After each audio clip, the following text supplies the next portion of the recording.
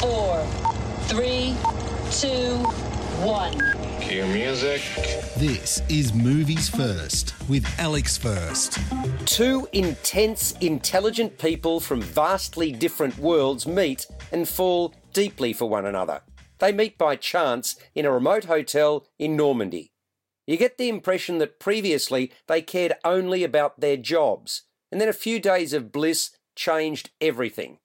The problem is that both are about to undertake dangerous missions. James Moore, a role filled by James McAvoy, works for the British Secret Service and is involved in an operation in Somalia to track down a source for suicide bombers infiltrating Europe. Danny Flinders, Alicia Vikander, is a biomathematician working on a deep-sea diving project to support her theory about the origin of life on our planet. In her case, she can talk freely about what she's doing and her designs on changing the world. In his case, not. He has to construct a plausible story to mask the truth, for he's a spy taking on an especially perilous assignment. The brunt of the story unfolds out of despair. Both are isolated and thinking of the other. In her case, she can't possibly fathom why he hasn't tried to contact her from Somalia. She even admits that for the first time in her life, she feels lonely. You're listening to Movies First. For more, like us on Facebook and follow us on Twitter. Submergence is a finely woven, if slow-moving and extended love story, drama and thriller. The scenes of passion are well orchestrated and believable. The film has a lyrical quality.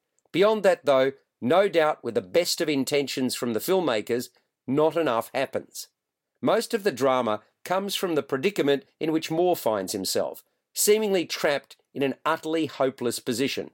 McAvoy does a fine job conveying the emotionally wrought Moore.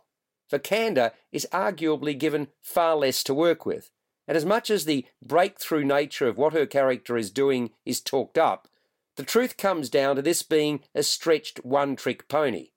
Benoit Debby's cinematography showcases ample, breathtaking vistas. It's a fine-looking film.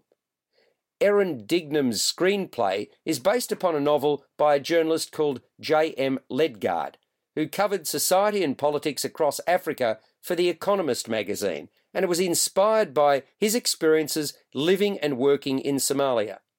The script is structurally nothing like the book, which is largely narration with little dialogue. The screenplay needed tightening and should have given Flinders more to do. Directed by Wim Wenders, Submergence is earnest but only satisfying to a point. It scores a 6.5 out of 10. You've been listening to Movies First with Alex First. Subscribe to the full podcast at Audioboom, Stitcher and iTunes, or your favourite podcast distributor. This has been another quality podcast production from Bytes.com.